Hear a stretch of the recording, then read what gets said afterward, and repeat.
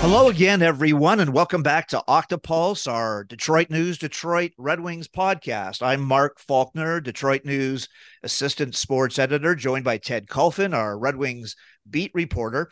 Coming up on the podcast, we'll hear from Jordan Forgione, a Little Caesars girls hockey coach and Windsor Spitfires scout, who is on the fast track to joining the inner circles of the hockey operation departments in the NHL. But first, Ted, the Red Wings are just past the 10-game mark, 6-4-1, second place in the Atlantic Division, 6 points behind the Bruins, who are in here Saturday night for a first place showdown. The Bruins still haven't lost a regulation game. They beat the Leafs in overtime last night. They're 9-0-1 without Patrice Bergeron, without David Krejci, and now without Charlie McAvoy, who is suspended 4 games this week. The Wings lost 2-0 last night to Florida.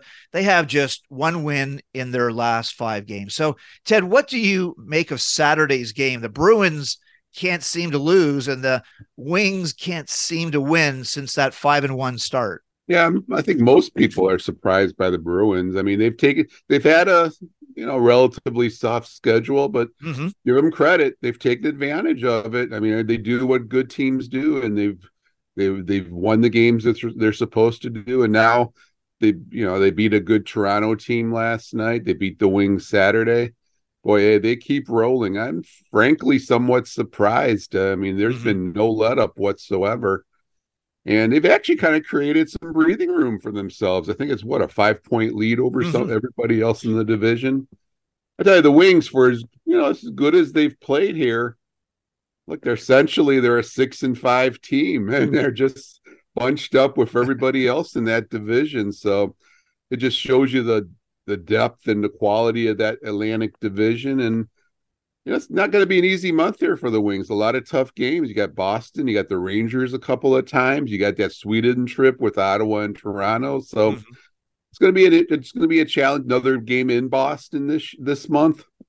It's going to be a challenging month, but no, it would behoove them to play well tomorrow night, maybe get a W and straighten this ship up a little bit. I mean, yeah, you're right, Mark. Ever since that 5-1 start, it's been a little bit ragged since then. Now let's hear from Red Wings forward Daniel Sprong. Last week, he talked about the team sticking up for each other, especially in that Ottawa game, 1 year after the season kind of fell apart in Ottawa. Here's what he had to say. I think you can see the way we're playing. We're playing as a team. We're sticking up for each other. I think you see that in Ottawa, Kachuk's running around and Rass fights him in the third. So I think you can see that already. And, we just got to keep playing the right way. We're 6 games in, so it's a good start. It gives us confidence, and everyone's rolling. Ted Sprong's comment there about Tkachuk running around. Last year, they had no response to Tkachuk. He challenged the Detroit bench. He had 5 hits in that first game, 8 shots, a goal, +2. This year, Tkachuk had 5 hits with 1 assist, but he was -1. And on that play, Rasmussen stepped in after Tkachuk got tied up with Seider in front of the Wings bench right after Tkachuk ran over Wallman at the Ottawa blue line. So what kind of team are the Wings, and when do they play their best hockey? Analytically, Ted, they still block 15 shots per game. Their hits are way down from 22 hits per game to 14, but maybe that's because they have the puck more, they have better players. And when their power play is working, when the Jets were in here, Winnipeg's interim coach, Scott Arniel, said that's the best power play he's seen, throwing the puck around like it's on a string. So how important was that game in Ottawa? And can they sustain that compete level that Derek Lalonde said has been missing to start a few games? I think they've lost quite a few games since that game against Ottawa, so I don't think the power play definitely has cooled off, Mark. I mean, there's no question about that. The power play has cooled off, and that's hurt them here several times in the last couple of weeks.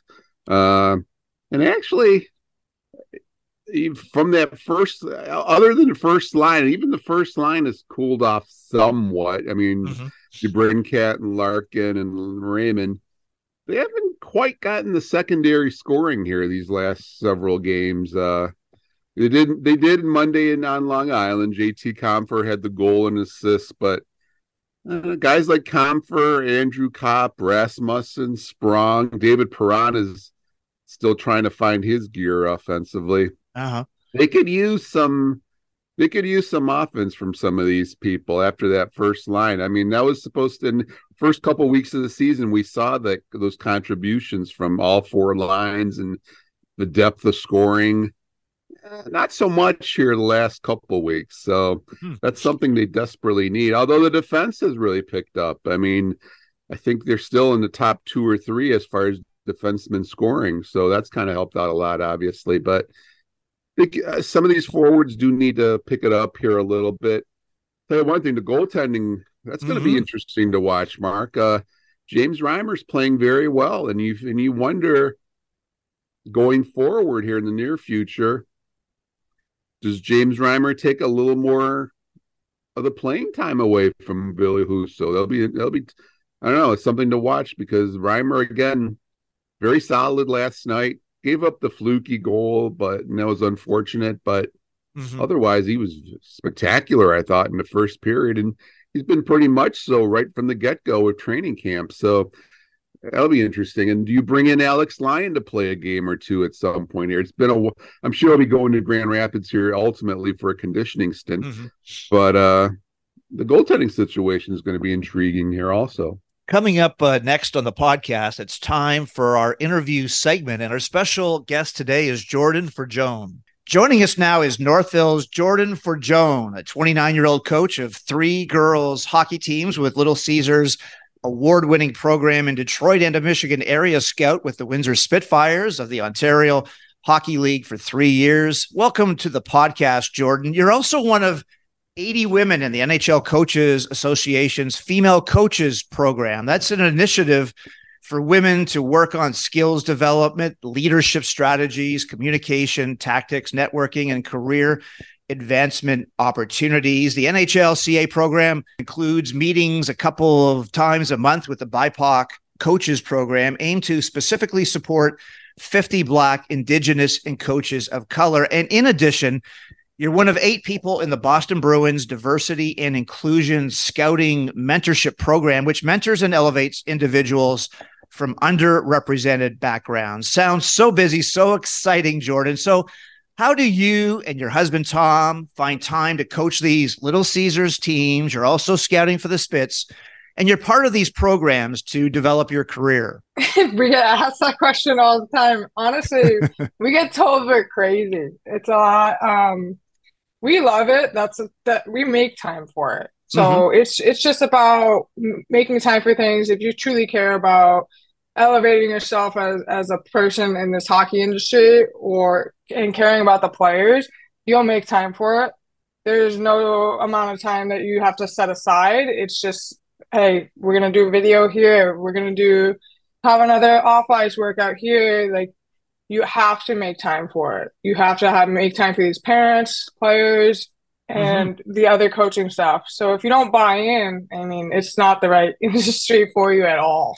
Jordan, what's it been like with the Windsor Spitfires, and how did that get started? I was the sports editor at the Windsor Star for 22 years, and the Spitfires won Memorial Cups under Bob Bugner and Warren Reichel, and now they have the Savages, John and Steve Savage and Brian Schwab, GM Bill Bowler and Coach Jared Smith. They're rebuilding this year, but what's the culture like, and why have they been so successful? The culture is amazing. They brought me in my first year. I was sending emails around, trying to get my feel out there. I was like, I want to be involved on the boys' side. I grew up playing boys hockey, boys AAA hockey in Boston. So I had coaches like Randy Wood, who played in the NHL for 17 years, and Tom Fitzgerald, same thing. So grew up in that world and playing the rest of my career, obviously, in women's hockey, trying to get back into the men's hockey side of things. Like, I love being on that side. One, it's a lot less stressful over there. The girls are a lot to handle sometimes, but I like having both sides of it. So the culture at Windsor is fantastic. They took me in right away. They've taught me a lot of things. They treat me like one of the guys, which is exactly what I want to do. I don't want to be, oh, you're the female in the room, I can't swear in front of you. Like, I don't care. Maybe I'll swear more than you. So normally that's what happens. But no, the way that they treat everyone on their staff and all their players, and we all it's a family over there at Windsor. Like they all try and help each other out. Jordan, what makes a good scout? What have you learned in these 3 years? You're scouting players for the Ontario Hockey League Spitfires. What are some of the things that stand out to you? Definitely scouting is learning every day. Mm-hmm. Like you learn things as a player, and then having that coaching background as well. Like I'm learning things as a coach every day too, and talking and networking with other people and being like, hey, what do you see? Like what do you like about this player? Like I actually tend to ask other scouts and be like, hey, why? Like why do you like this? And maybe I'm like, oh wow, I missed that. Or hey, you know what? Like I actually saw this instead. Like I might disagree with you. I think it's all about having those tough conversations with people, and people respect that. Like I just try to learn every day, and I want to find out more about what other people see. And am I seeing the same things, or am I seeing something differently, or am I from a different angle in a rink? Like I always sit high up in a corner in a rink, but I never really go down to the glass on purpose. But I heard from another scout in the Boston Bruins that he rotates. Like he'll go down in the glass and then he'll go up top. So you get to see two different angles, and obviously he's trying to see that with goalies too. Like I I must admit, I'm not very good at scouting goalies. I can just own up to that. Never play goalie. It's a completely different world. So trying to see and learn from those different people, and also it'll help me out with coaching Little Caesars as well when we try to look at like goalies here. So trying to learn every day from other people, and especially asking those tough questions and be like, hey, what do you guys do? Jordan, I talked to one of your mentors, Rocky Thompson. He's an assistant coach with the Philadelphia Flyers now, a former Spitfires coach who won a Memorial Cup in 2017, and his daughter played at Little Caesars with you and Tom. And he talks about learning your craft from scouting to player development, your love of the game, because as he says it, there's not a lot of money in these jobs. So what has Rocky meant to your hockey career? No, honestly, Rocky called me up, and I'll start from the beginning. He called me up and I was like, oh my God, this is Rocky Thompson. Like, how am I supposed to answer this phone? And obviously, you know who he is. And he's like, hey, my daughter's interested in moving to Detroit. This was obviously the COVID year, right after COVID, trying to get a reset button in his career as well. And talking with him and his wife about their struggles and their hardships. And I was like, wow, we're going through the same thing. Like Tom and I, my husband and I, we go through the same thing right now. Like we're obviously we're gonna try and start a family. Like how are we supposed to provide for our family? Like how are we supposed to even we struggled with trying to get health insurance for a while. Those hardships, but I think the love of the game kind of goes over all of that. Like it's obviously I've tried those desk jobs. My husband is obviously he just passed the bar, so he's finally a lawyer. But he passed the bar. Good. Yes, good he did. Found that out 2 days ago, which is awesome. So now we're in a way different position than we used to be, but it took 3.5 years to get there. So it's all about starting and just working your butt off and really trying to network and get to know these people. And talking with Rocky and his wife Liz, they're such amazing people, and they really let us realize, hey, it's gonna get better. You just got to keep working at it. So honestly, having them as mentors in our life has been absolutely amazing. Jordan, we published the names this week of 10 players on your U19 Little Caesars team who have college scholarships to schools like Harvard, Boston College, Colgate. How good are some of these players like Paige Klein, Addison Spitz? And when will Michigan finally get Division I women's hockey programs so these players don't have to leave the state all the time? Oh, we get asked that question a lot. Honestly, we wish it would happen yesterday for the Division I here. It's tough because we really do develop like the top players in the States. There are other programs that do as well, but overall, we have kind of been a powerhouse lately. Having 10 Division I players in 1 year has been it's been awesome. Like honestly, you get choked up about it because you're like, oh, wow, we have these great athletes and they have to go away from home. So like you can't see them any play and develop after they leave here. And honestly, we struggle with that because when these kids go on, some of them don't come back because there's nothing here. Mm-hmm. So if there was like a Division I program here, like maybe, hey, they can come back and coach there and maybe help out with Caesars on the side. Or we lack in trying to find quality coaches, especially in females back in Michigan. Mm-hmm. Like I am on, like you said before, I'm on 3 rosters. Like I'm the only female on 2 of the rosters, and there's another one on the other 2 out of 4 of them. But if I were to leave, or if I were to step aside or something way down the road, I was like, oh no, what am I going to be leaving this with? Like we got to get more people in here. Mm-hmm. So trying to move those kids on, and obviously these kids are very talented. Like most of them, there's like 3 or 4 of them who have had over 50 goals in like 2 or 3 seasons in a row. These kids are very talented and they definitely put the work in. They do the off ice. They do the extra skills. They have multiple skills coaches. They have skating coaches. They really buy in. Like they do video with us. We just wish that we could give it back and actually be like, hey, you know what? You can play in a Division I program in your own state. Mm-hmm. I mean, trying to get Michigan or Michigan State to kind of do that. Obviously, you think that you're closer than you think right now, but I mean, it should be happening soon. You would think that it would be within the next 3 to 5 years, mm-hmm. but we're hopeful for it. We just have to keep growing Little Caesars and keep growing our program to a point where they have no other choice but to actually get a Division I team here. Jordan, thanks for your time so far. Just 2 more questions. We're publishing a story about how women are joining the inner circles of the male-dominated hockey operations department. Since 2019, 44 women have been hired in hockey operations, and those jobs include like assistant coaches, assistant GMs, player development, scouts, and data analysts. The teams with the most women in hockey operations, Toronto with 5, Pittsburgh and Seattle with 4, Chicago has 4 as well. The Rangers in Washington have 3. What do you make of the progress of women in these hockey operation jobs? And how much further do you see this progress looking in the future?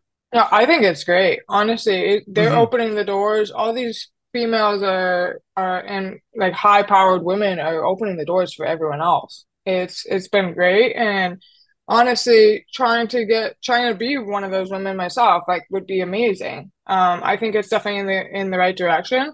I don't think they'll get too many of them, but I think the qualified ones who are just as qualified as the men should mm-hmm. definitely be getting in those jobs for sure. Like, I completely agree with that.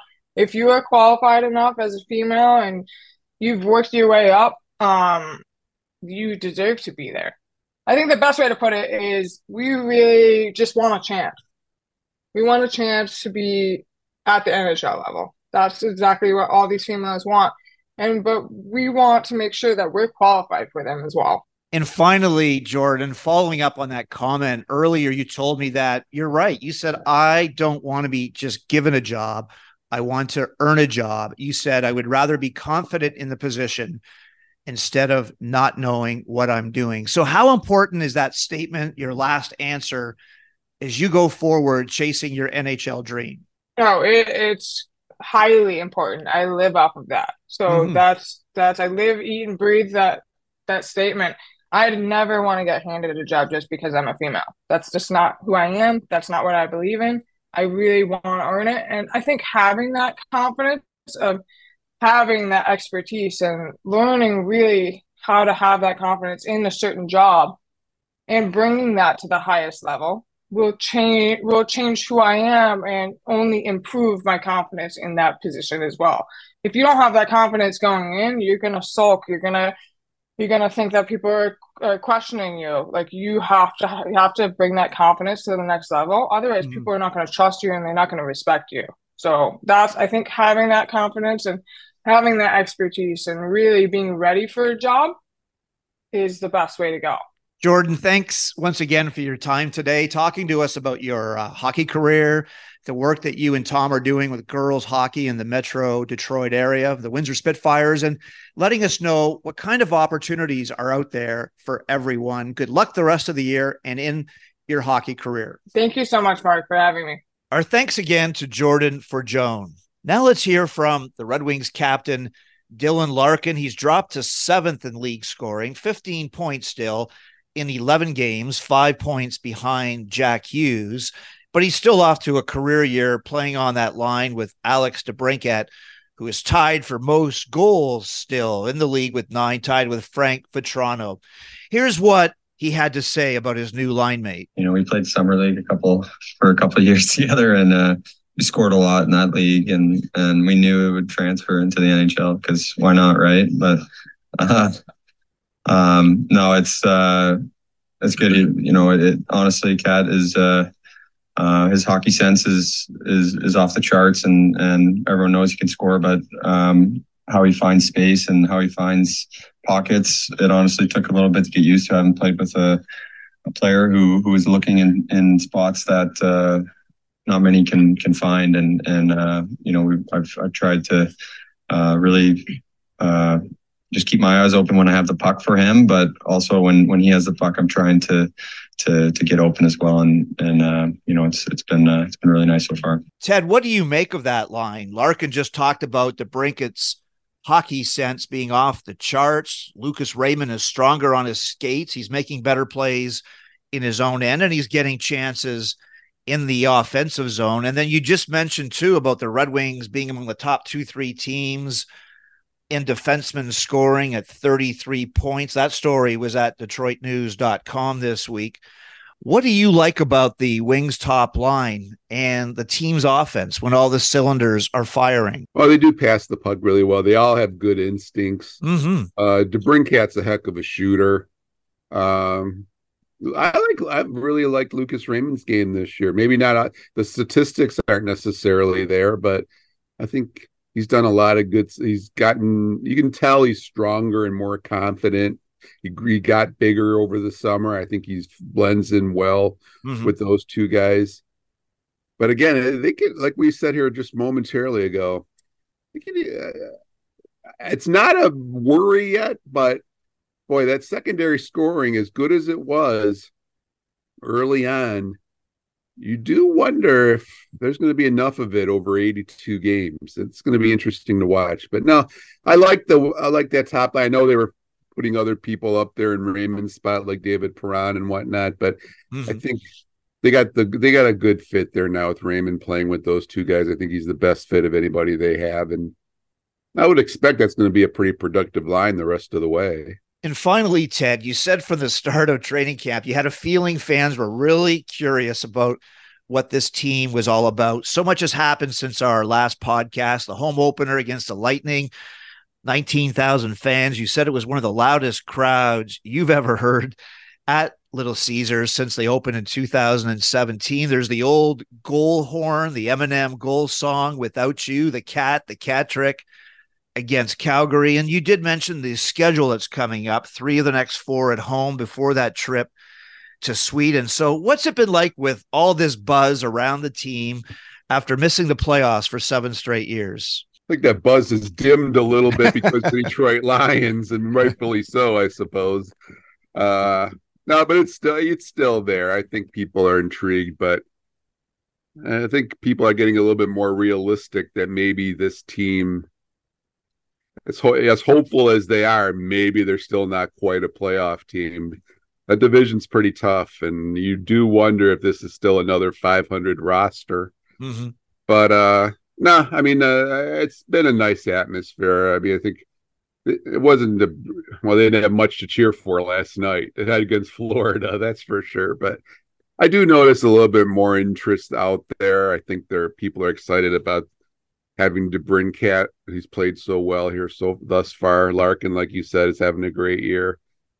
There's a buzz, maybe not quite as much as there was a couple weeks ago, but again, the Detroit Lions are on everybody's mind right now, and probably rightfully so. What a season they're having. But Wings can turn it around here again with a really solid month coming up, especially with a win Saturday against Boston. Mm-hmm. Ted, thanks again for your time today on episode 95 of our Detroit News, Detroit Red Wings podcast. And you can find all of Ted's stories online at DetroitNews.com, as well as on our OctoPulse Facebook page. Thanks again, everyone, for listening, rating, and reviewing the podcast. We appreciate your support.